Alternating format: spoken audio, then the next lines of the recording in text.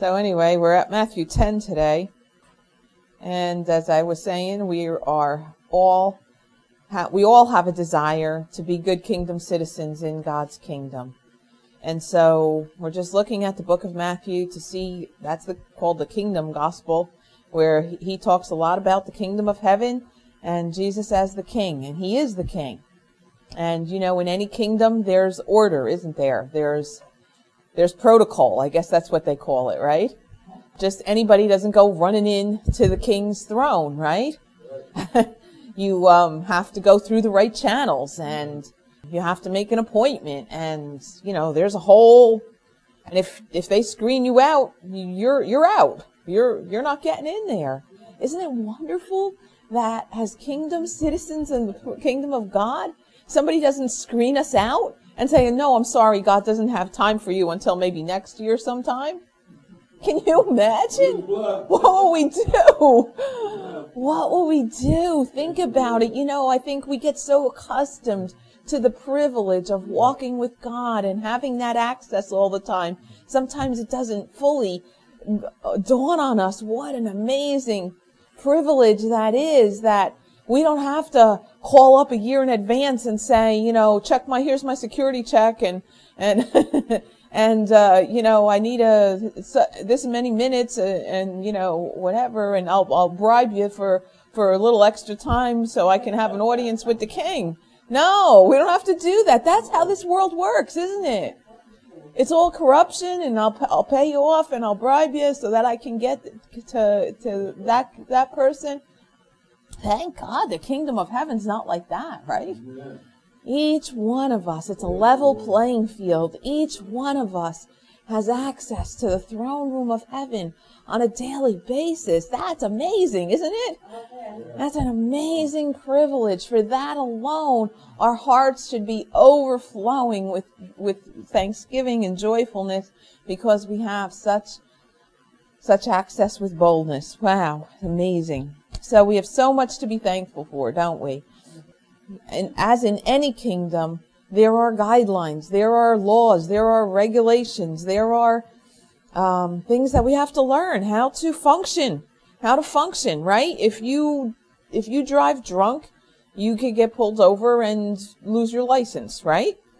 That's in the natural realm.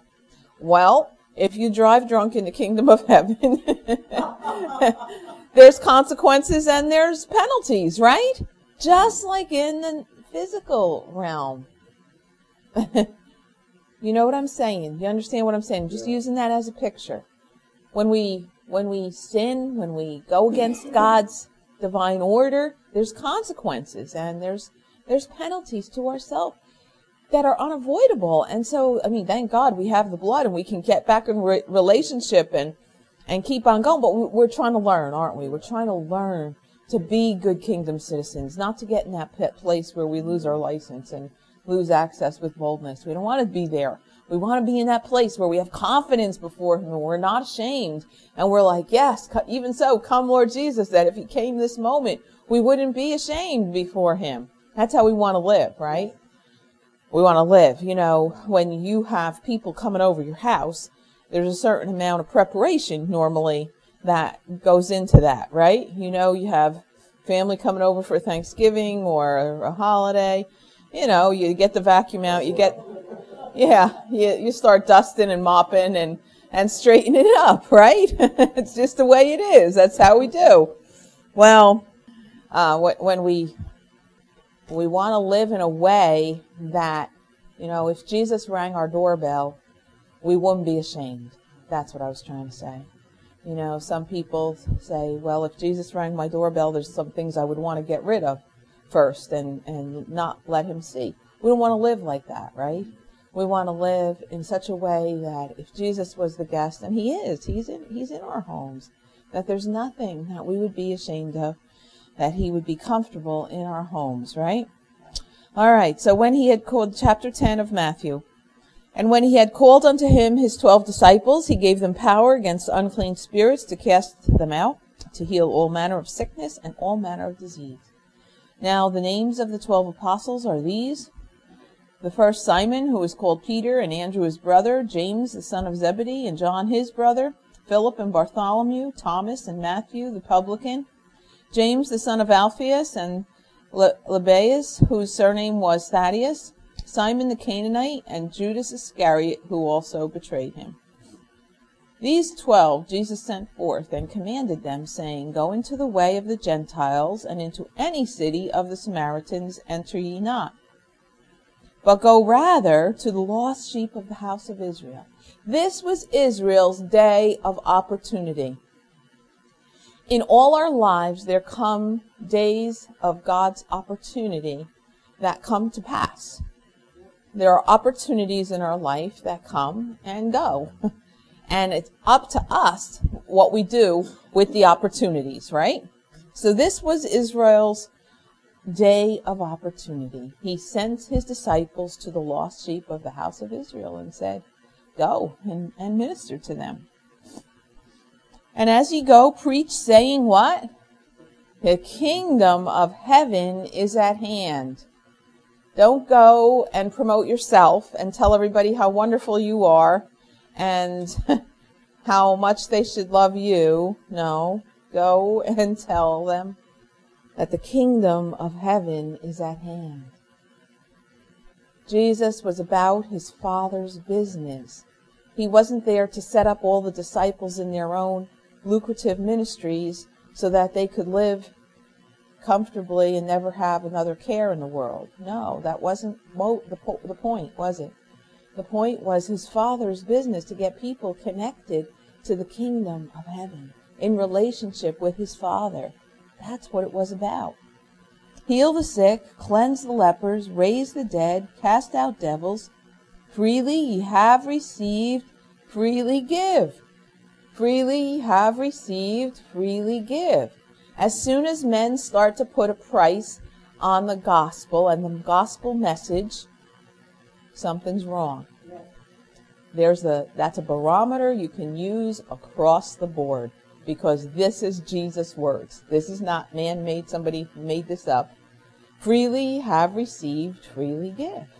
When people start to put a price on the gospel and say, if you give to this ministry, then you're going to get this, that, and the other thing. Sorry, that's not what Jesus said. He said, freely you have received, freely give.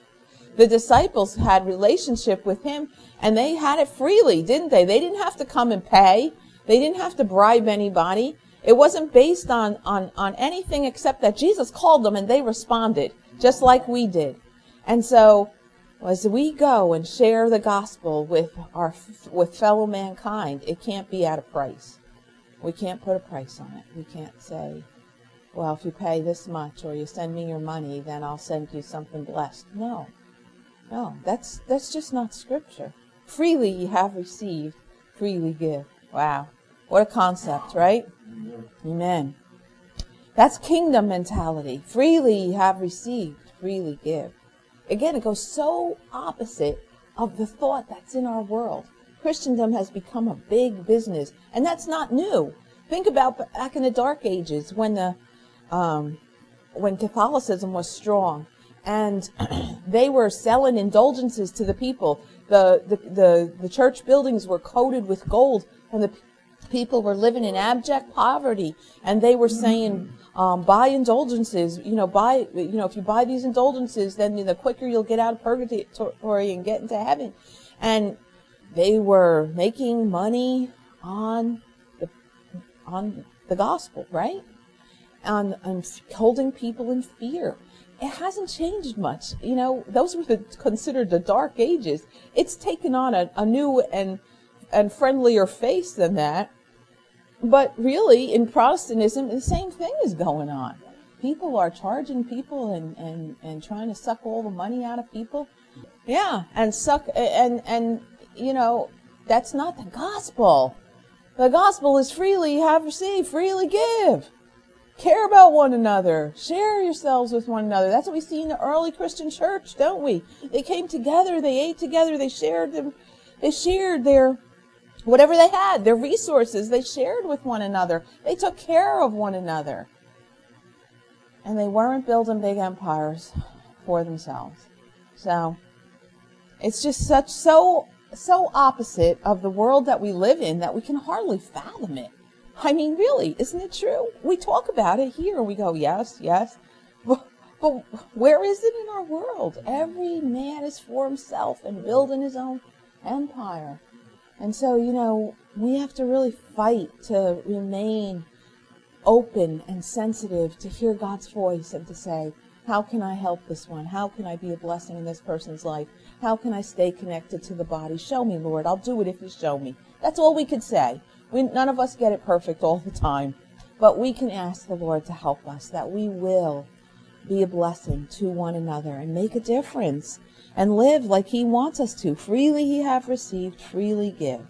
We give without expecting anything in return. That's the mentality of this world. Well, if I give this to you, then you're going to give this back to me. It's that reciprocation thing. But that's not what the Bible says. It says just give, just give, just give. Jesus said to the rich young ruler, sell what you have, give it to the poor, then come follow me. He couldn't do it, could he? He was so ingrained in his own empire. He couldn't do it. And Jesus didn't run after him. Powerful teaching points there. So we have to understand that the kingdom of heaven has a totally different mentality than the kingdom of this world. And it's, again, such a piece that's misunderstood. Freely have received, freely give. God is a provider. The Bible says that. We know that. And it's true. God is a provider. But it's probably not going to be to make you a billionaire in this world. God provides what you need when you need it. And sometimes, you're going, okay, I do need that now. But God is never late, and he always comes through. But it's not the kind of treasure and materialistic mentality that we have as Americans. It's not. It just isn't. That's not kingdom mentality. Trusting God and his riches are different. When we have peace and love in our lives, that's richness. Yes. When our hearts can be thankful, that's richness. That can't be bought or sold, can it?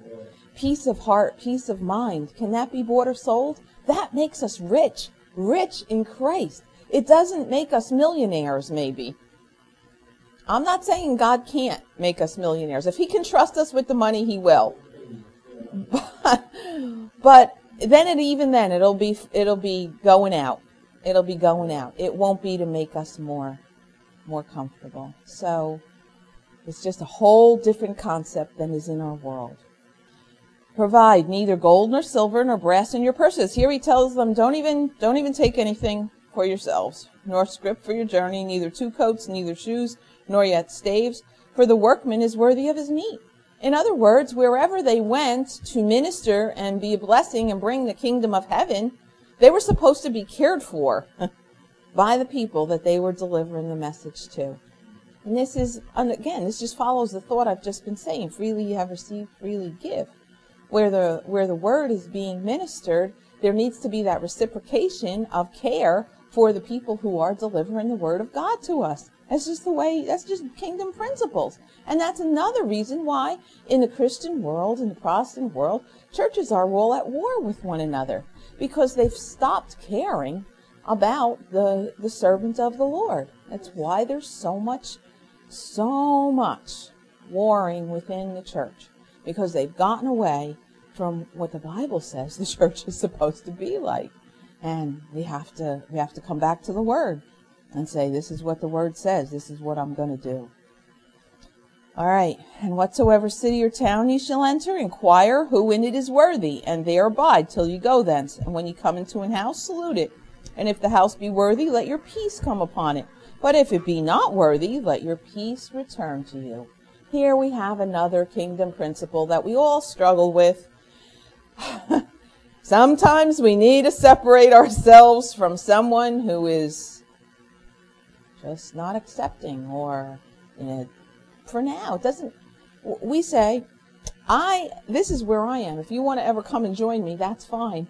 But I'm not going where you are. I'm not coming where you are. And Jesus told them to remove their blessing from a place where they weren't received. And sometimes it's so hard for us to get it that when we're not being received, we just spend a lot of energy and a lot of time trying to bang that door down and keep that connection open to our own detriment. To our own detriment. There are things that we have got to let go as we walk through life. And is that easy? No, it's not. Relationships. I'm talking about relationships now here, okay? Every relationship we're not to pursue if they're not lined up with God's word and where we're going. We've got to say, I'm going this way. You're welcome to join me, but unless you do, I'm not sitting down where you are. I'm not sitting. The Bible tells us, blessed is the man that doesn't sit in the way of the ungodly. And ungodly people who are making ungodly choices doesn't mean that God doesn't love them or that they can never get back in relationship with you or with God. Of course not. Of course not. But we got to know where God has called us and what he has called us to. And we've got to be true to that. That's what he's looking for. He's looking for truth in here. All right. And that sometimes means separation. And that's okay. It's okay. God said it. Again, like the rich young ruler. Jesus told him what he needed to do. And that made him sorrowful. And he walked away. And Jesus didn't run after him. He let him go. He didn't stay in relationship with him and keep running after him and running after him and running. Didn't. And we got to learn. That's hard for us to learn. That's hard, but it's kingdom truth. And whosoever shall not receive you nor hear your words, depart out of it, that house or city, and shake the dust off your feet. In other words, there's a time to say, okay, I gave you the opportunity, just like as God does in our lives. God gives us opportunities. The opportunities come. We have a choice what to do with them, but then they go. There are days of opportunity in our life. We all had a day of opportunity when we heard the gospel, each one of us, to accept it and say, yes, Lord, I need you in my life. We had a choice, each one of us. We could have closed our heart and said, no, not now. We wouldn't be here today, would we? The opportunity comes and the opportunity goes. Now, it doesn't mean that you may never have had another opportunity. I'm just saying opportunities come and go. They come and go. Do you understand what I'm saying? What we do with them when they come determines where we end up tomorrow. That's the way it works. And I've seen people who are struggling with issues in their lives and rejecting the truth, pushing the truth away. I've seen God give them opportunity after opportunity. God is so faithful. But there comes a time, there comes a point where God just withdraws those opportunities, like in Saul's life, in King Saul. Remember King Saul? He kept on hardening his heart, and Pharaoh kept on hardening his heart. Eventually God says, okay, that's what you've chosen. I've given you opportunity. And it's sad truth, but it's kingdom truth. All right. Verily I say to you, it shall be more tolerable for the land of Sodom and Gomorrah in the day of judgment than for that city. Wow. Here Jesus says some hard truth. This was the day of opportunity for these people right then. The kingdom of heaven was at hand. The Son of God was in their midst, living, walking amongst them. The power of God was available in new ways that had never been available before, exactly like that. And here the disciples were bringing kingdom truth to the villages, to the towns. And these people had a choice. They had a choice whether they were going to receive the messenger and receive the message, or whether they were going to reject it. And Jesus said that if they rejected it, they were going to be held more accountable than Sodom and Gomorrah that had been destroyed in the Old Testament. You remember what happened there. There was a lot of perversion, homosexuality, and all kind of filthy immorality and fornication. And God said, I'm going to rain down fire out of heaven and destroy them. And Lot got pulled out of that by the skin of his teeth, literally, because Abraham prayed. That's right. And that was destroyed. It was totally destroyed. Now, Jesus says, I'm going to hold you more accountable than those people, because those people didn't have the Son of God come walk their streets with the gospel kingdom message. Do you understand? We're held accountable for hearing the gospel and responding to the kingdom truths that are put before us. We are going to be held responsible. Privilege comes with, they say rank has its privilege, but responsibility comes with privilege. And so we are going to be held accountable for what we do with the gospel. Whether we walk away from it, thankfully we've all opened our hearts to Jesus. But we are going to be held accountable for all that we have been entrusted with. And so we must be good stewards. That shouldn't make us fear. That should encourage us. We need to be good stewards of what God has given to us. This is a piece. This is what I'm always. This is the whole point of this kingdom study, is for us to understand that a king rules and he judges. God is many things. God is love, but God is a judge. And God is angry with the wicked every day. Hello? We say, oh, don't get angry. That's sinful. No. God is angry with the wicked every day. We are to be angry with sin also. It's not sinful to be angry. It's sinful to take your anger and be destructive with it and harm other people. Then that crosses the line. But it's not sinful to be angry. That's a Moses was angry. Jesus was angry. God is angry with the wicked every day, it says. That's what the Bible says. That's not what man is making up. And we have to understand that. God is also a judge. He loves so much. He gave his own precious son on Calvary's cross to redeem us, to remove the penalty of death, to remove us from judgment. But when we reject it, there is punishment. He will judge. He will judge the earth. And we just have to understand that that's also who God is. That it's not just all love, love, love. We don't want to see anybody judged. Neither does God. He moved heaven and earth to bring his son into the world. He set the platform. Think about it. He set the platform. When Adam and Eve sinned in the Garden of Eden, he promised a redeemer. They thought their first child was that redeemer, didn't they? And me and you might have thought the same thing. But God wasn't in a hurry, did he? He set the platform slowly, deliberately, revealing through the Israelites who he was, that he was a God of relationship, that he was a God of detail, that he was a God of order. Slowly set the stage, meticulously, methodically, year after year, hundreds of years. Not poof, magic, bing, bang, boom. No, it was a plan. It was a plan of salvation. It took time. It took ages. It was the Son of God coming down out of heaven, incarnate, to be born through the womb of a virgin. That's amazing. That's an amazing truth. No one could ever say, oh, God isn't love. Well, that was some kind of amazing love. And not only was he born through the womb of a virgin, but then to die. The most despicable death that man can conjure up. Because of what? Because of the Father's love. We forget it was the Father who gave his Son. That's why that verse is so important, John 3:16. For God so loved the world that he gave his only begotten Son. Now, a lot of times people connect Jesus with the love and God with the judgment. No.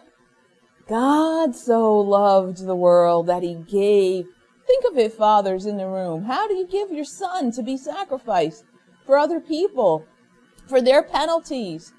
When you hear of a criminal that gets sentenced, you go, well, he deserved it. You don't think, well, I should send my son to pay his penalty, do you? No, of course not.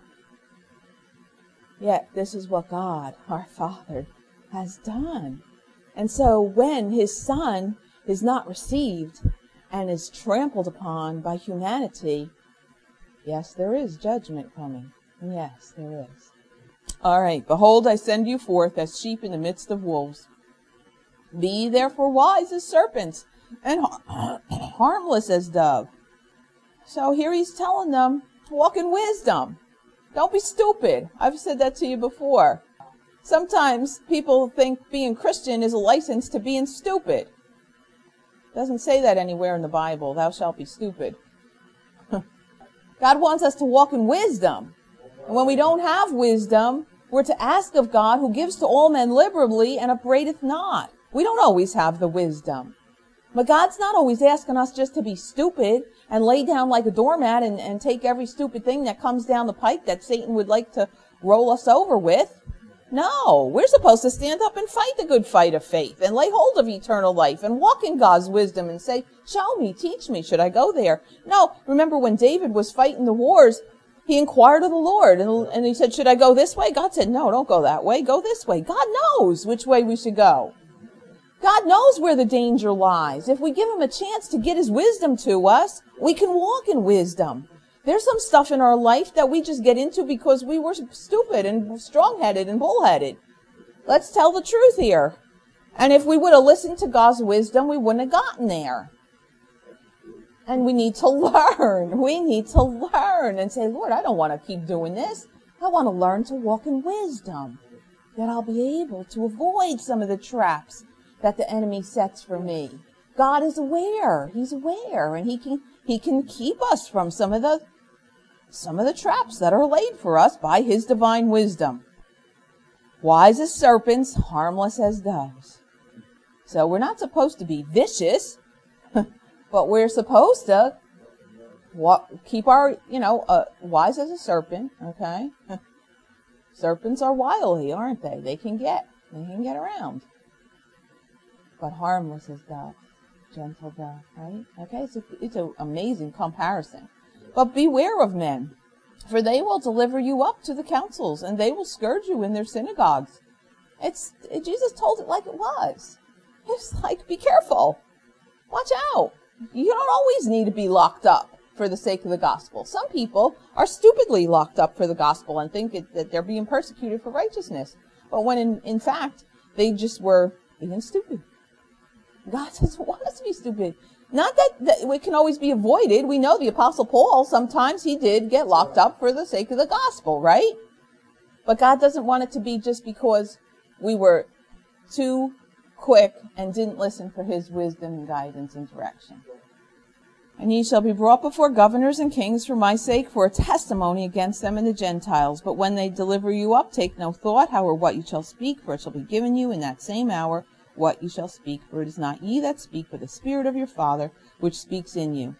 And brother shall deliver up the brother to death, and the father the child, and the children shall rise up against their parents, and cause them to be put to death. Ye shall be hated of all men for my name's sake, but he that endures to the end shall be saved. Now here we have amazing truth also. It doesn't say that everything in your life is going to be peace, peace, peace, peace, peace. Some people live with this mentality, peace at all costs. That is not Christian. I'm sorry, read the book. There's wars in the Bible from beginning to end. There's battle in the heavenlies. There's battle in the heavenlies. And if we think everything in our life is going to be all peace, peace, peace, peace, peace, we're just deluding ourselves. We are just deluding ourselves. The Bible doesn't say that. You're going to be hated. There's going to be strife, even in your own family. When the gospel cuts across some of the things you do and they do, and it makes them uncomfortable, there's going to be strife. There's going to be angst. There's going to be, well, who do you think you are? There's going to be rejection. The Bible says to expect that. And sometimes we have to separate ourselves for a season, and pray. There's always hope. It's not that we give up. Of course not. God never gave up on us. But sometimes we have to separate ourselves for a season and say, we just can't do that. That's okay. But he who endures to the end shall be saved. God is looking for us to persevere, to endure. Who wants to endure? Oh, you get tired after a while, right? You're like, okay, Lord, I endured enough already. But we need to get to the end, don't we? We want to get all the way home. We want to endure to the end. And when they persecute you in this city, flee to another, for verily I say unto you, you shall not have gone over the cities of Israel till the Son of Man be come. The disciple is not above his master, nor the servant above his Lord. It is not enough for the disciple that he be as his master, and the servant as his Lord. If they have called the master of the house Beelzebub, how much more shall they call them of his household? Fear them not, therefore, for there is nothing covered that shall not be revealed, and hid that shall not be known. What I tell you in darkness, speak in the light. And what you hear in the ear, that preach ye on the housetops. And fear not them which kill the body, but are not able to kill the soul, but rather fear him which is able to destroy both soul and body in hell. You understand that? Everything is not for our bodily comfort. What we need to be most afraid of is our hearts, our souls being damaged. And we have to keep ourselves connected to the vine. Are not 2 sparrows sold for a farthing, and one of them shall not fall on the ground without your Father? The very hairs of your head are all numbered. Fear not, therefore, ye are of more value than many sparrows. Here we have this amazing truth also. Again, like I was saying to you before, God cares about us. He's going to see to it that we get provided for. If he knows when the sparrow falls on the ground, you know how many sparrows there are in this world? And not a sparrow falls on the ground without the Father's knowledge? That's pretty amazing, isn't it? That makes us to know that God knows the intimate details of our daily existence. If he knows when a sparrow falls on the ground, come on, guys. There's millions of sparrows in this world. He cares about us. He knows the amount of hair on our head. He knows all about us. And he's there to provide for us. We got to live in kingdom mentality, kingdom relationship with our God. All right. Whoever therefore shall confess me before men, him will I confess also before my Father which is in heaven. But whoever shall deny me before men, him will I also deny before my Father which is in heaven. Whew. Again, it's pretty powerful, isn't it? We live in a world where it's not politically correct to confess Jesus Christ as Lord and Savior, is it? No, it's not politically correct. And yet, once in a while, you hear somebody like Franklin Graham, or heard somebody else recently, just speak up and say, Jesus Christ is my Lord and Savior. I heard a football player say it recently. And Tim Tebow, I think it was. And say, yes, thank you for that. You know, you want to stand up and cheer. I want to stand up and cheer more about that than the game. Think not that I am come to send peace on the earth. There you have it. It's just pretty plain, right? You don't have to read in any extra meaning there. You don't have to scratch your head and wonder what that means, right? For think not I am come to send peace on the earth. I came not to send peace, but a sword. How about that? Again, we have so much in Christianity that's saying, no, everything, peace at any cost, no. That's not Scripture. It's not Scripture at all. For I am come to set a man at variance against his father, and the daughter against her mother, and the daughter-in-law against her mother-in-law. And a man's foes shall be they of his own household. He that loves father or mother more than me is not worthy of me. He that loves son or daughter more than me is not worthy of me. And he that takes not his cross and follows after me is not worthy of me. He that finds his life shall lose it. He that loses his life for my sake shall find it. He that receives you receives me. He that receives me receives him that sent me. He that receives a prophet in the name of a prophet shall receive a prophet's reward. He that receives a righteous man in the name of a righteous man shall receive a righteous man's reward. And whoever shall give to drink unto one of these little ones a cup of cold water only in the name of a disciple, verily I say unto you, he shall in no wise lose his reward. God is the rewarder of those that diligently seek him and who are faithful. God rewards faithfulness. It's a kingdom truth. It's a kingdom truth. And it's as we give our lives. Jesus said, come and die. Give up your life. It's not a popular call, is it? But we're here to give up our lives, to lay down our lives for one another, whether it's convenient or whether it isn't. And so it's a kingdom principle which we have to learn.